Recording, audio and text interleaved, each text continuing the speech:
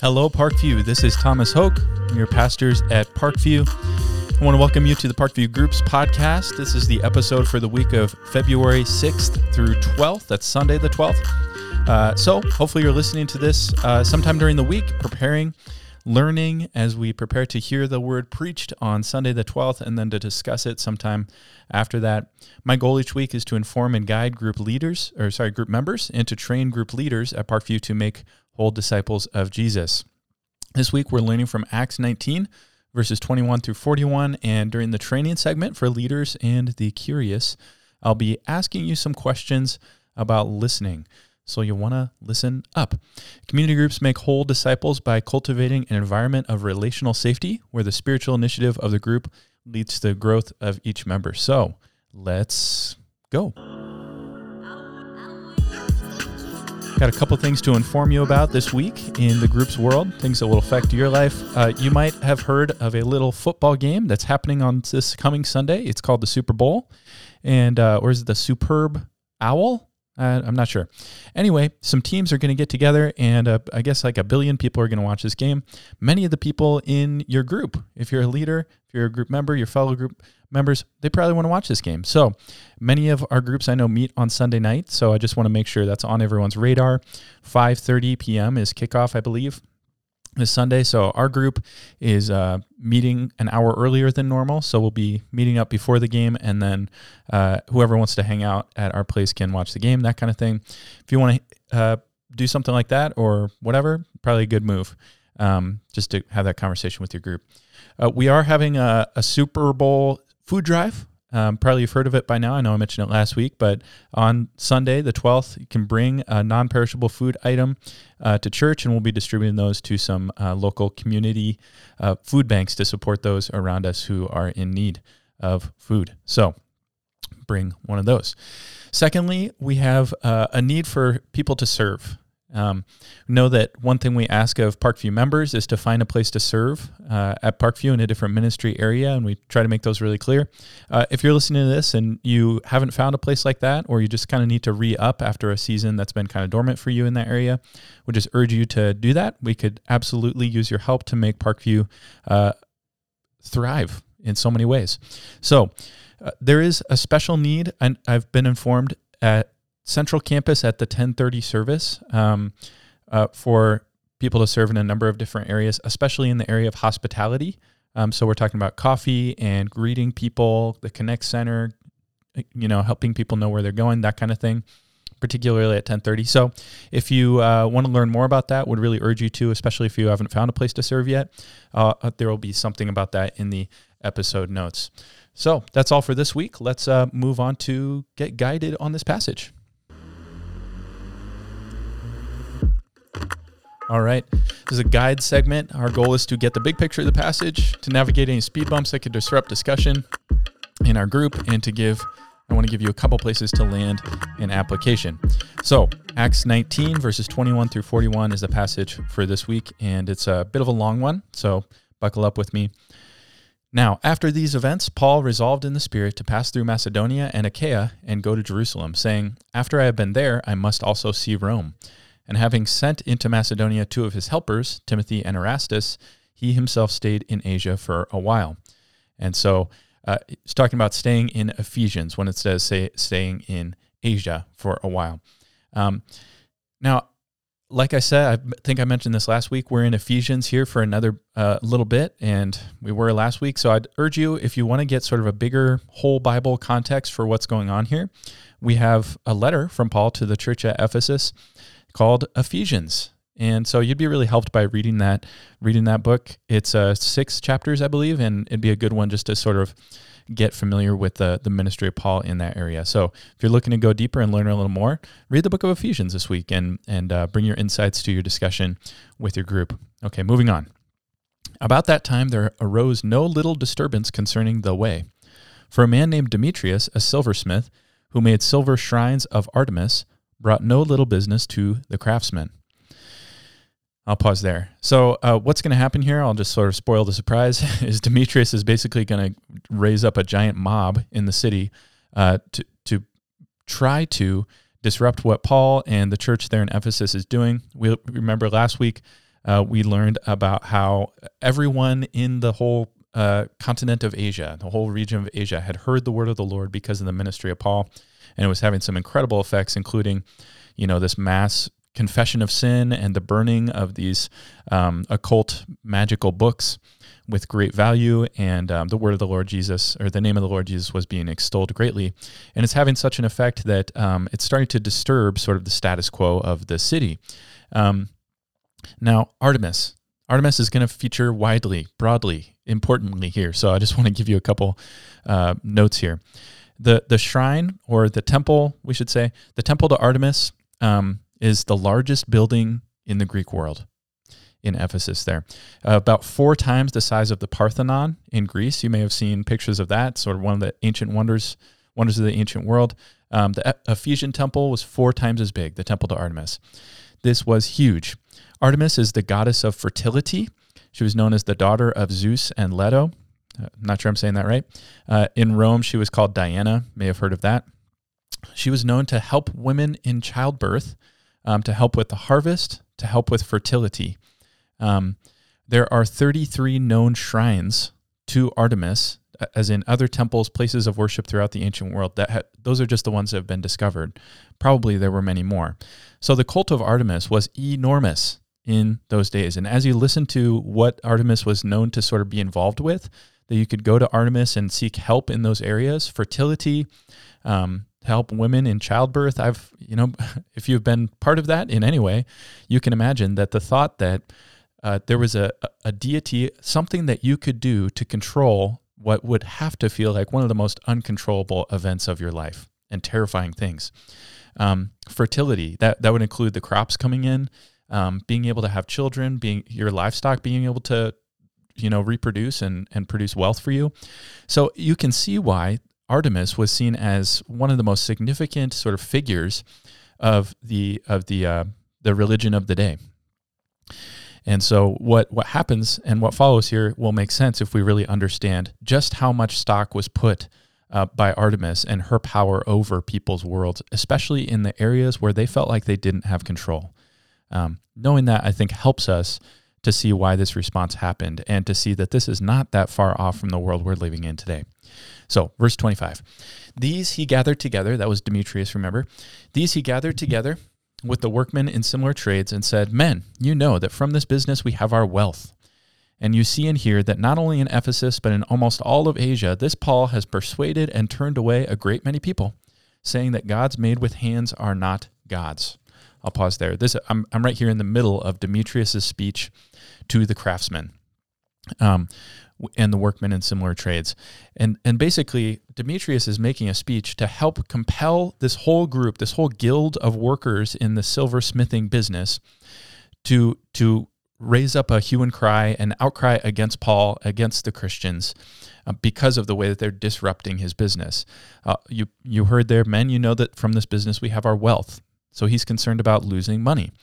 He says that in almost all of Asia, Paul has persuaded and turned away a great many people.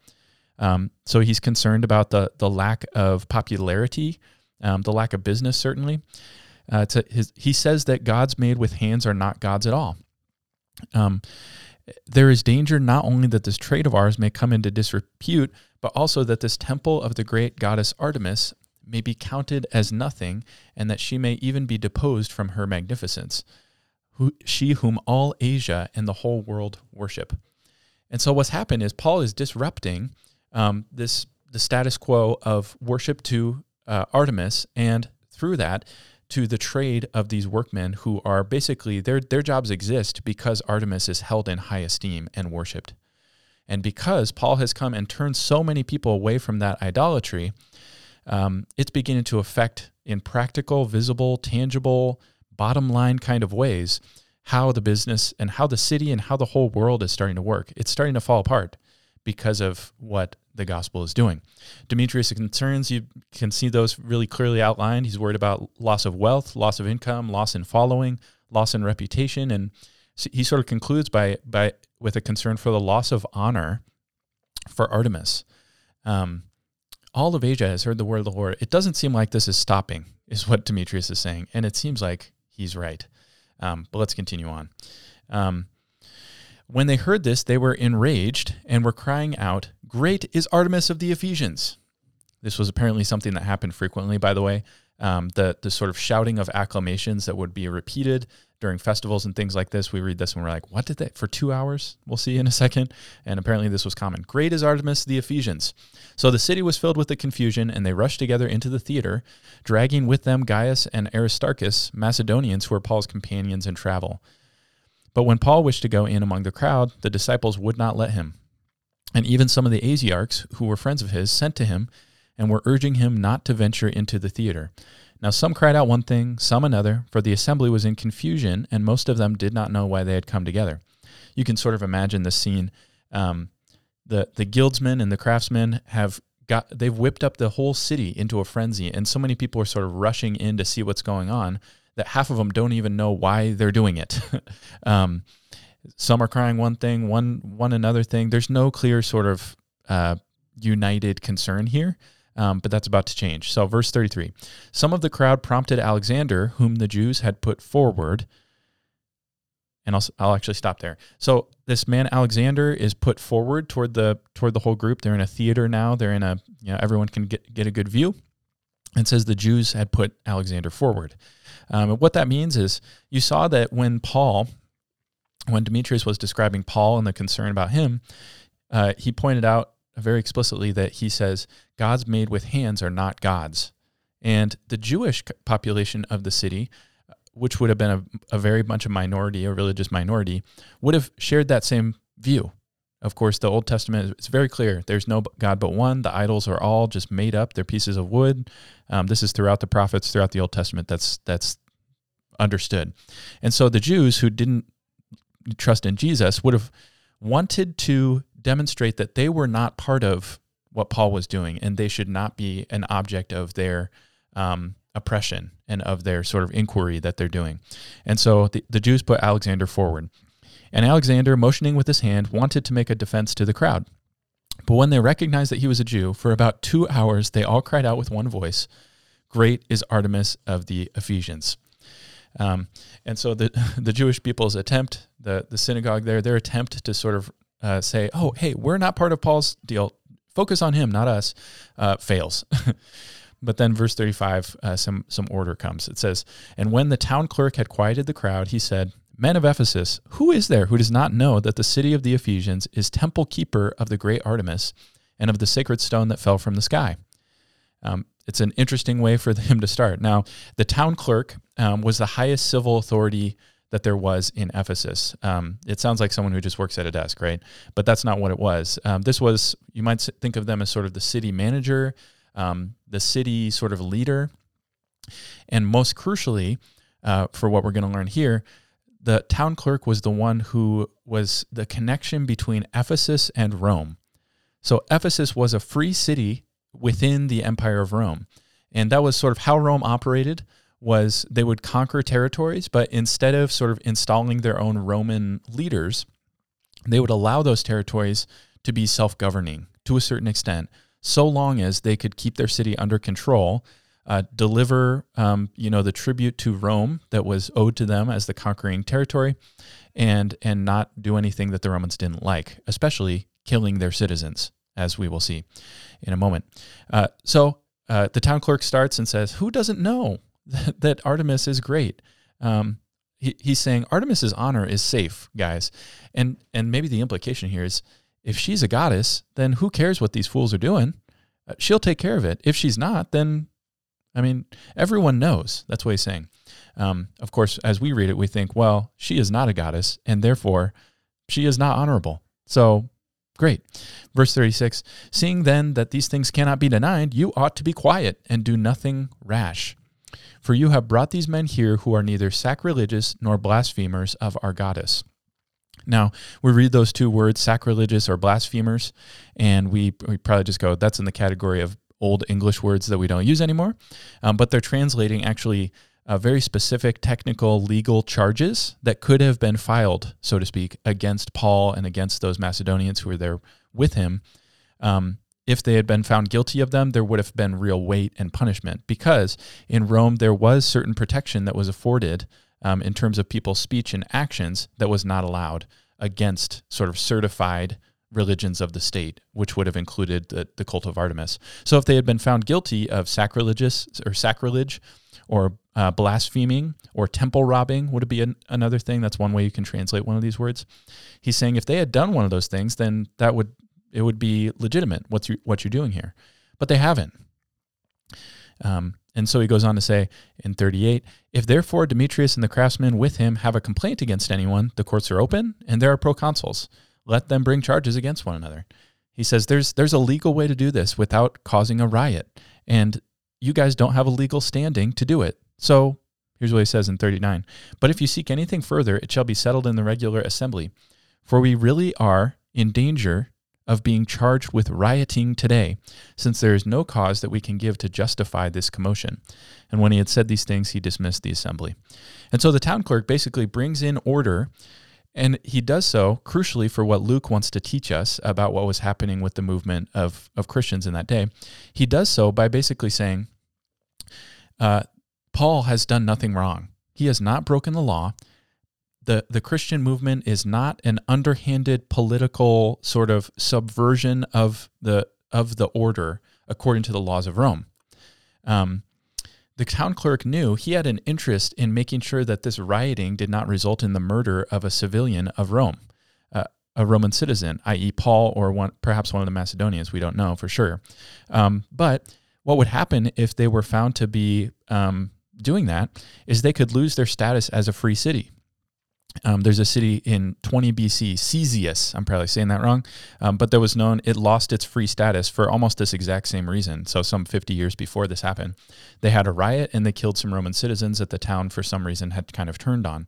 So the town clerk has an interest in doing that. And in doing so, he basically gives a significant protection to the emerging church that was coming up, growing in significance in Ephesus. And so this is a really odd story. I don't know if you noticed, but a Bible or a Christian character doesn't really do anything in this whole story. This is entirely, it's more fitting for sort of the Roman history books, so to speak, than it is. You sort of read this story and you wonder, what's the point of it being in here? All that happens, we're used to seeing Paul or Peter or some Christian doing something. This entire thing is a story of a non-Christian, Demetrius, trying to start a riot against the Christians and failing because of, again, another non-Christian, the town clerk, serving sort of the interest of the public order. It's weird. But I think what we should see here in this, I think, would be sort of a good big idea for this passage is that Jesus always upsets the status quo. Always. The reigning authority, the thing that people were looking to put their trust in, the thing that was the economic driver for the city, the thing that gave the world its proper orientation for the Ephesians, was being turned on its head. And Demetrius, he's probably acting somewhat out of self-interest, simple self-interest. Who knows if he's a true convert to Artemis? But he couldn't stand that Jesus coming into their region and into the world had turned their world upside down. Jesus had upset the status quo. And I think that's what we should meditate on as we read this. We see that. So a couple questions, couple points of application. First, has Jesus upset your status quo? If it's natural for us to read this and think, what are all the ways that Christ and the gospel would really transform our city, transform the way that we live and work and all that? We should first point that question at ourselves, right? Has Jesus so upset the way that you do things that if someone were to look into your life, they would say, what riot brought about the way that you spend your time, the way that you spend your energy? We think back to last week and the Ephesians Christians who came together to confess, to burn their magical books. They were doing things, it was clear their lives had been upset. The status quo had been upset. So I want to revisit that. Has Jesus upset your status quo? The way things work, the way you spend your money, the way you do life in such a way as we see here. Second, is making disciples your hope for revolution? It's worth pointing out here that what brought about this revolution, like I said, was not Paul's sort of underground political subversion.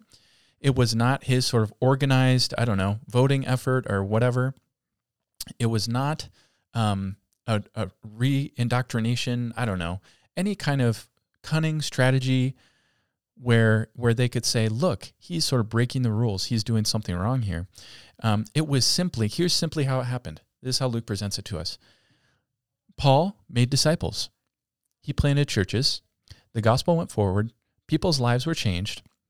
And as a result, they were no longer spending their money to fund evil things, idolatry.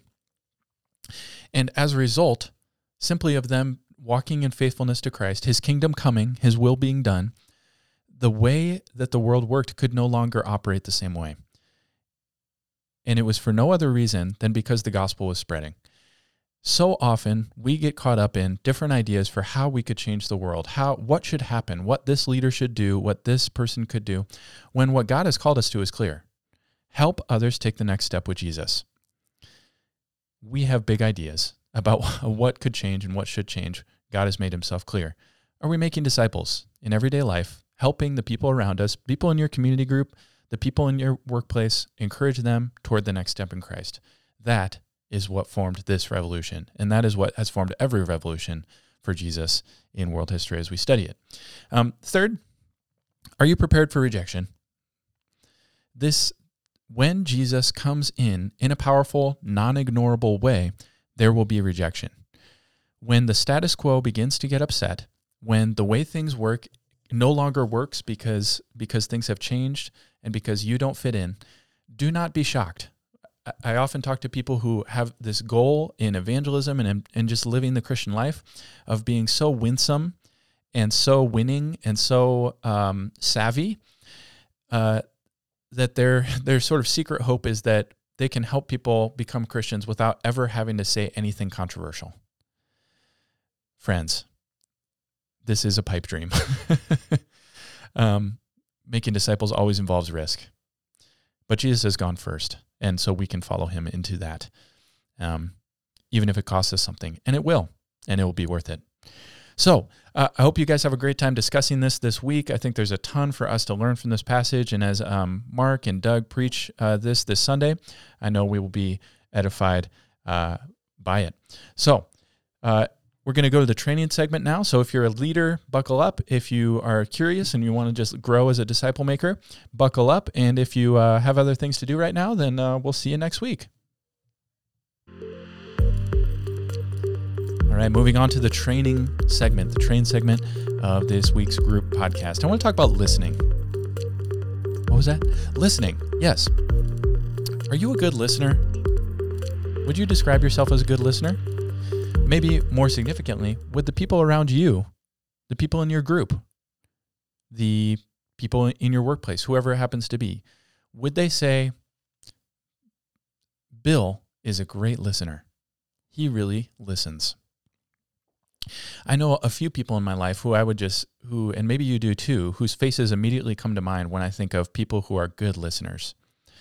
Think about those people. How do they make you feel? You trust those people, don't you? You want to talk to them. You want to share with them. They make you feel significant. If we become good listeners, it won't be because we hope to manipulate and flatter people, but because actually we think they are significant.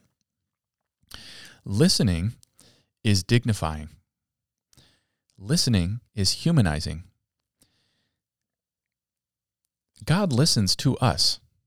That is amazing. I've been thinking about this a lot lately, actually. I've been thinking about how rare it is for the people around us to actually be heard. Not just listened to, not just acknowledged, vaguely, generally, but to actually be heard. In our age, some of this stuff is kind of terrifying, but there's a documentary I watched in particular probably a year ago that was talking about our smartphones and technology, and especially the prevalence of free services, free digital services. Your Gmail account is free. Your Facebook is free. Twitter is free. All this stuff that's free. And their point basically was, how do those companies make money? Well, they're not making it from you. And so actually they're making it from advertisements. And actually their whole, they have an incredible profit motive to keep your attention. They the way they make money is by getting you to pay attention to things, specifically to advertisements on their site, to deliver them and deploy them in a clever way so that you pay attention to them and your eyeballs turn those advertisements into dollars for the people that they're advertising for. And so we have become a culture where attention, people's eyeballs, people's brain, time spent looking at and considering and listening is one of our, maybe the most precious resource of all, the most commodifiable resource of all. And you think about people who are on social media, and especially I think of young people, I think of even, as we try to do some of the stuff we're doing right now, we're running into this and having to think about what it means to sort of try to make, you're basically selling yourself to get people's attention on you. Doing TikTok dances and I don't know, making controversial comments or whatever it happens to be, following the latest trend, all in the hopes of being heard, of getting people's attention, of getting people to notice you. And what that means is, for just about everyone walking around us, not just some people, but I think just about everyone, feels like hardly anyone listens to me. I am insignificant. No one really understands me because no one is really listening. No one's really hearing me. And so to give people the gift of your attention has never been more valuable. To look someone in the eye and to adjust your body language, your body posture, to give them eye contact, it's no small thing, because they are probably experiencing that maybe one other time in the week, maybe two, maybe outside of their spouse, outside of their roommate, outside of their best friend, whatever. This is a rare treat. It's a rare experience for them. And we can humanize and dignify people and show them that Jesus thinks they are interesting. That's a bizarre thought, isn't it? Jesus thinks the people in your group are interesting. He's interested in them, and we ought to be too. And when we begin to actually listen to people, we'll find that we can actually help them learn Christ. No one ever fits quite in a box, do they? And if we want to help people take the next step with Christ, which is what all of us want, we've got to know, what are they feeling? What are they experiencing? We need them to know. So it's one thing, and by the way, here I'll cover some ways that we don't do this. One is we listen to understand. Now that's not a bad thing, is it? We listen to understand. But I know so many of you, you're well-educated, you have incredible brain power, and this is a trap I tend to fall into also, where I'm listening to someone, but I'm also planning my response as I'm listening. I listened to the first sentence that they said, and I felt like I already know what the rest of it is coming. So I'm just going to skip ahead to the part where I think about my response instead of actually looking at them, not planning my response, looking at them in the eye, if they're comfortable with that, nodding. Some of these things you guys are going to think I'm just sort of a completely antisocial nitwit, but one of the things that COVID did for me was that I was on Zoom meetings all the time, and I saw live feedback of what my face looked like in meetings. And I don't know about you, but I realized I never smile. I look just upset all the time. And I would have to assume that the people who were in those meetings with me before then, what they probably assumed was that I was in my own world, thinking about my own thoughts. Now, in my mind, I was totally engaged, right? I was with them. I was doing my best to think ahead and think, but none of that mattered, because I was just listening to understand. We want to listen to love. Listening is an act of love. We can listen in a way that doesn't just make people feel like I heard the information you said, but in a way that makes people feel understood. one of the ways that we can do that is by including people's comments, by returning to them, by saying, Billy mentioned you mentioned this a few minutes ago, and it really got me thinking. When you're leading discussion, one of the ways you can do this is by mentioning what someone had said and sort of using that to piggyback off onto your next question. I've talked before about how we can affirm people in what we see affirmable in them. I will often find myself just saying, that's the Spirit of Jesus in you. Thank you. As I've thought about this, I've thought, as much as I want our groups to be essentially a ministry of good questions, because I think that's what people need, is to really be sort of thrown back on their own resources to help them learn Christ, to see where they need to grow. And people, that tends to happen in sort of reflection on God's word with good questions, rather than just us sort of being experts who have good answers, and which can feel good, but often doesn't help them grow. How do we know what good questions to ask if we don't know people well? So let's continue to grow in the ministry of listening. Let's love our people by listening to them. And in doing so, we dignify them, we humanize them, we do what I think Jesus wants to do with them. And we may even actually help even more to encourage them to grow in Christ. We certainly cultivate an environment of relational safety when we do that. So let's do that. That's a good labor worth doing. Now, let me pray for us and send you out. Will you pray with me for your group this week? Heavenly Father, we thank you for another week of ministry. We think of the places and people and situations that our people are facing right now, and we pray that they would be encouraged in Christ, that they would sense that you, Lord, are interested, available, powerful, to help them in real, practical ways to be faithful where they are right here, right now. Help them do that, Lord, even as I'm listening, even as we're praying. Bring to mind a couple of faces that I could encourage, that I could reach out to, that I could pray for personally right now. Lord, I pray that Acts 19, this passage that we're studying this week, that we're discussing, that you would bless our discussion, that our people would come ready to discuss. They would come, be physically present, be ready to encourage one another, and that you would give me wisdom to know how to lead well. And help us, Lord, help us to grow in our practice of listening. Help me. Help me to listen in a way that not just helps me understand, but helps me to love and helps my people to feel loved. And pray you would do all this for the glory of King Jesus. Amen. All right. So proud of you. Keep up the good work. Talk to you soon. Take care.